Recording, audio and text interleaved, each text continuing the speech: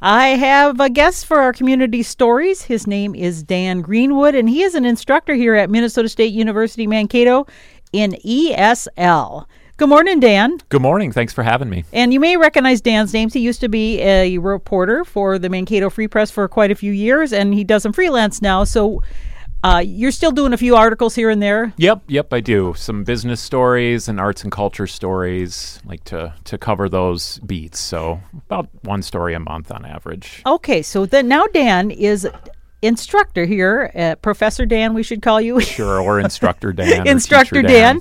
And you're doing ESL. So what is ESL? Who do you teach this English to, and who takes these classes? Sure. So ESL is English as a second language, although I should say that a lot of the students we work with speak many languages, and English is just the most recent one. So I teach through the Center for English Language Programs, which is in Morris Hall, and we work with international students. We kind of work in two separate groups.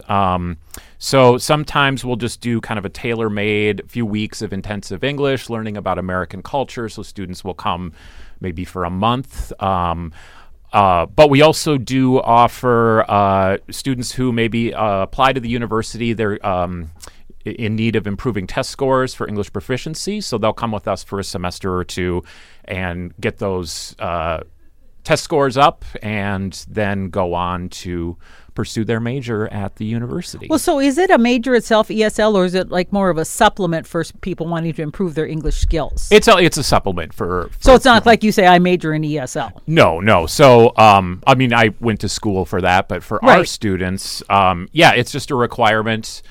There are some more advanced English courses once they leave our program that focuses on more extensive essays, academic writing, much longer papers. So when students come to you, do some have a real minimal amount of exposure to English, or do most of them have quite a bit and just need to do a little tweaking? Most of them have quite a bit. We teach in different levels, all the way from beginner to advanced. We have had students who were just starting, but the majority speak some, can write some, can engage in a conversation. So all the classes are taught in English and the instructions are in English. So a lot of it's just, kind of fine-tuning some English skills when they're with us. Is that a barrier for some students to being able to be successful, is not having a grasp of the English language? Well, yeah, especially when they come here. Some of them want to learn English because they want to go to school here, but then others, we've worked with international business students before where they're wanting to work in a global context, and so they will come and brush up on English just for, as far as a career goes. So is ESL primarily speaking, or is it writing, or both? It's everything. Oh, so it is. Okay. We teach a number of classes. The ones that I teach are mostly listening and speaking classes. So students, a lot of conversations. Students give presentations, and I also teach writing, which I really enjoy just because of my own background as a writer. But there's also grammar classes and special topics courses and reading vocabulary, that kind of thing. So it's full-time when they're with us. It's solely our classes. And then when they become advanced students, they're able to take a few courses or one course elsewhere on campus as they kind of transition to being full-time students and pursuing their major. Okay, and now you are working for the Center for English Programs here on the campus, and you are here today to talk about recruiting host families to accommodate a group of Japanese students who will be in Mankato taking these intensive English courses and learning about American culture for 3 weeks during this fall semester of 2023. So tell me about this group of Japanese. Sure. Why are they coming? Who are they? Where are they from? So we've had an ongoing relationship. They're from Chuo University, which is in the suburbs of Tokyo. Many are international business majors. So we had been working with them and did homestays in 2019, but then, of course, the pandemic came on. And so we continued to teach and do classes with them online. But this year is the first year they're sending students back to us in person. So they'll be here for 3 weeks. From August 19th to September 9th. And so we are seeking host families to accommodate them. And basically what a host family means is you'll have a student stay in your home for those 3 weeks. And basically just provide some cultural immersion and give them an insight into what American life is like firsthand. Now, the university has had what's called a friendship program, so this is different than that, where Correct. people connect with students on a semi-regular basis and kind of engage and that sort of thing. So this is actually an intensive. Just 3 weeks. So why is it only 3 weeks? Because, usually a semester is a semester. Sure. Yeah. So, it just comes down to their wanting to be on short term. I know when I was in college, I did a J-term program abroad. And so it gives them an opportunity to experience life here. We also, because many are international business majors, we will take them around to local companies. We've gone to Fund.com, Taylor Corporation, Mayo Clinic. This was all done virtually on Zoom until this year. So a lot of it's just kind of a curiosity. Sometimes those students may come back and study later, but a lot of them are near the end of their college career, maybe juniors or seniors. You mean in Japan? In Japan, okay. Yep. So they come from that Japanese university. Correct. And come here basically to improve their English speaking skills? Is Correct. That the main? Okay. Yep, and just to learn about America and American culture. So. All right. So what does it entail to be a host family? Obviously, it's room and board, I assume. What can you expect if you say, I'll be a host family? And I tell you what, we have hosted people. We had a gal from Hungary who was a faculty and needed a place. And it's just delightful. She could barely speak any English because she was from Hungarian. And it was so much fun. And I want to share experience of how the cultures can be so different. When she first arrived, we were going to the autism walk. And so there were a lot of people in the streets, police that were there to direct traffic and things like that. And she all of a sudden got just panic. And she goes, we must turn back. And I didn't understand. She goes, police. And I said, yeah, they're here for monitoring she couldn't really understand a lot of what I said. Sure. But it turned out, she said, I don't have my visa on me. Apparently in her country, you must have your ID because if you're from a different country. So she was like panicked, literally. So it was that cultural difference thing that was just really interesting, to see from somebody else's perspective. So that's the one thing I think that's really rich to learn from another person, and the folks from Japan, I'm sure, would have similar experiences in different areas. Yeah, so absolutely. It's really fun. Yeah, it's fascinating. It's a big part of why I went into this career to begin with. I just love learning about different cultures and people's perspectives, and especially with the writing courses I teach, being able to read their stories, about whatever it may be. One of the things we talk about in my class is this concept of happiness, and what does that mean, and how does culture influence that idea of what happiness is. So we are seeking host families. You don't have to be a family. It can be an individual or a couple too. But basically these students would live in your home.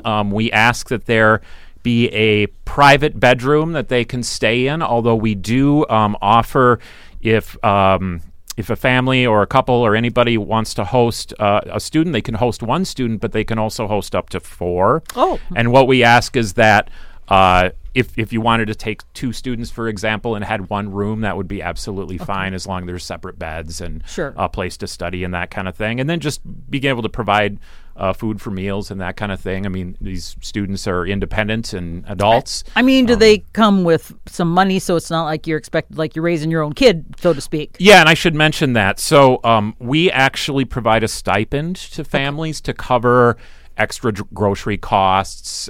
We do expect they need to get to school some way. If you're by MSU or on the bus line, then students can always go that way. But if a little further away, we do ask to provide transportation, just dropping off in the morning and picking up later in the day. But we do provide, we will provide $900 per student to anybody. For just 3 weeks, then? For just 3 weeks, yep. Just we realize that there's costs involved. And so any participating families will receive that once the 3-week experience is concluded. And so what does the schedule look like? Are these students in class all day, so they'd be gone all day? Do they have a class once in a while? Just to kind of get an idea of a feel for what it would be like of having them in your home. Yeah, generally classes will start around 8 o'clock. Some students, they have different schedules because they'll be in different levels of proficiency. But generally classes go from Monday through Thursday, from the morning till late afternoon. We do arrange. We will be arranging a number of events for them to attend on Friday. So, like official group things, then. Correct. Yep. So, like we worked with a different group last semester, another university in Japan, and I decided to bring them to the powwow, and they just thought that was really fascinating and interesting.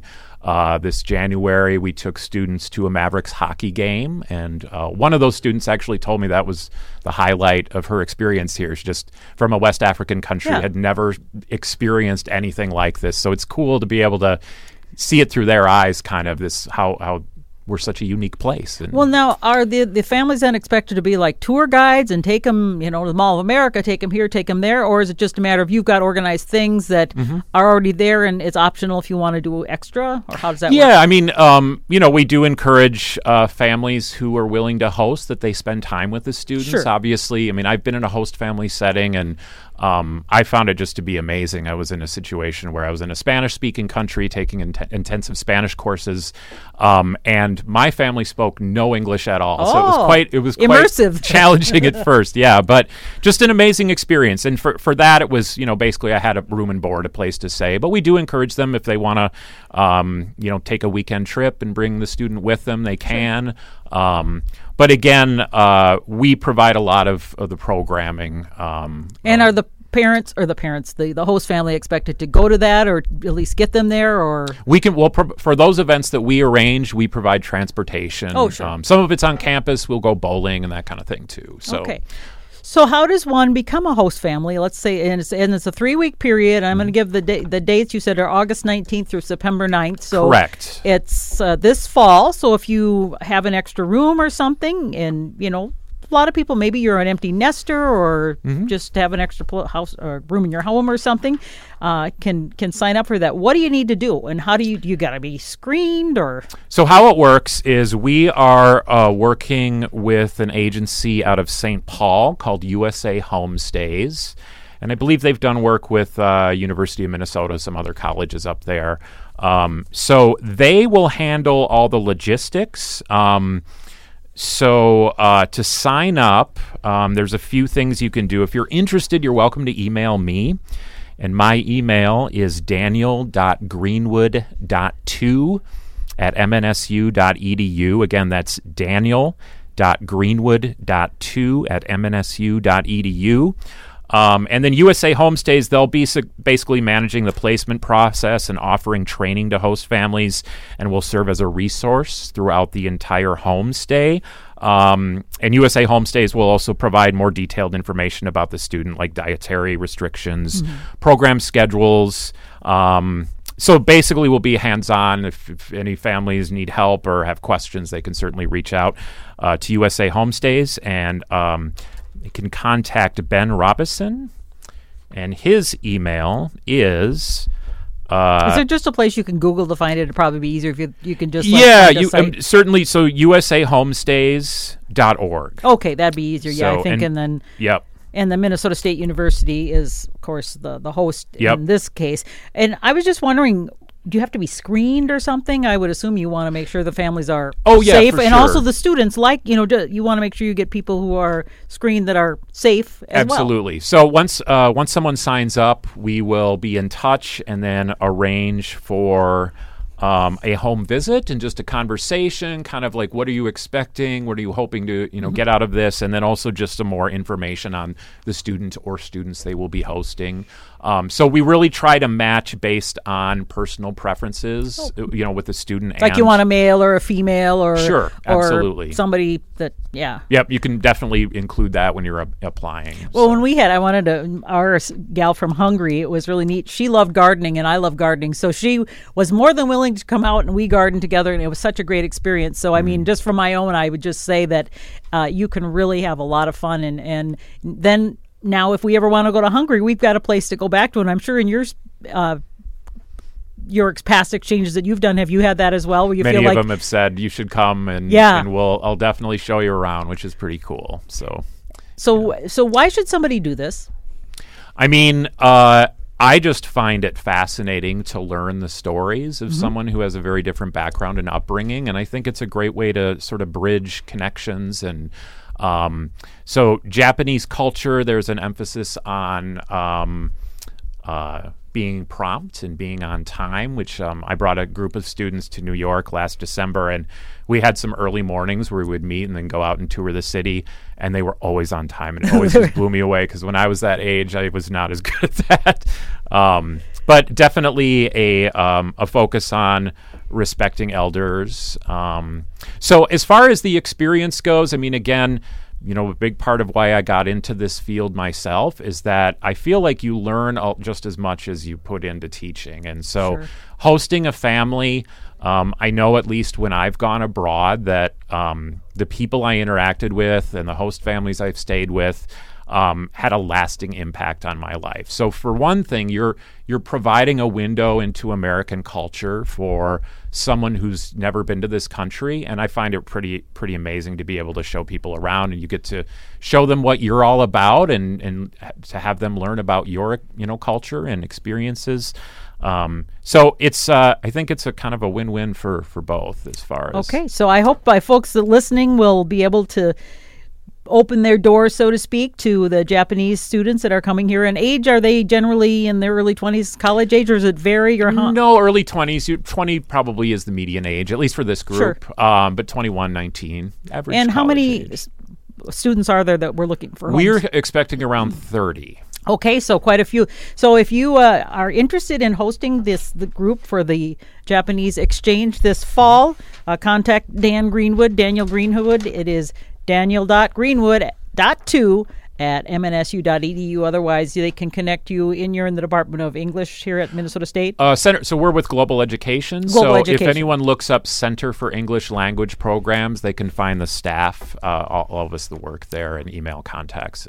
I hope you get some calls, and if people missed it, you can call and I can give it to them as well. But thank you so much, Dan. Anything else you'd like to add before I let you go? Just thank you so much for the opportunity, and I strongly encourage. It's a great experience. It's for 3 weeks, so again, it's not a super long time, but highly recommend you give it a try. I know we've had families from 2019 who have offered to come back and host again, so I know just from past hosting, it's a good experience. It's been a very good experience. Yeah, very good. Plus, there is a stipend, which is nice because, with the cost of gas and food and everything, I'm sure that's greatly appreciated as well. Absolutely. Thanks, Dan. Yeah, thanks, Karen. Really appreciate it. Thank you.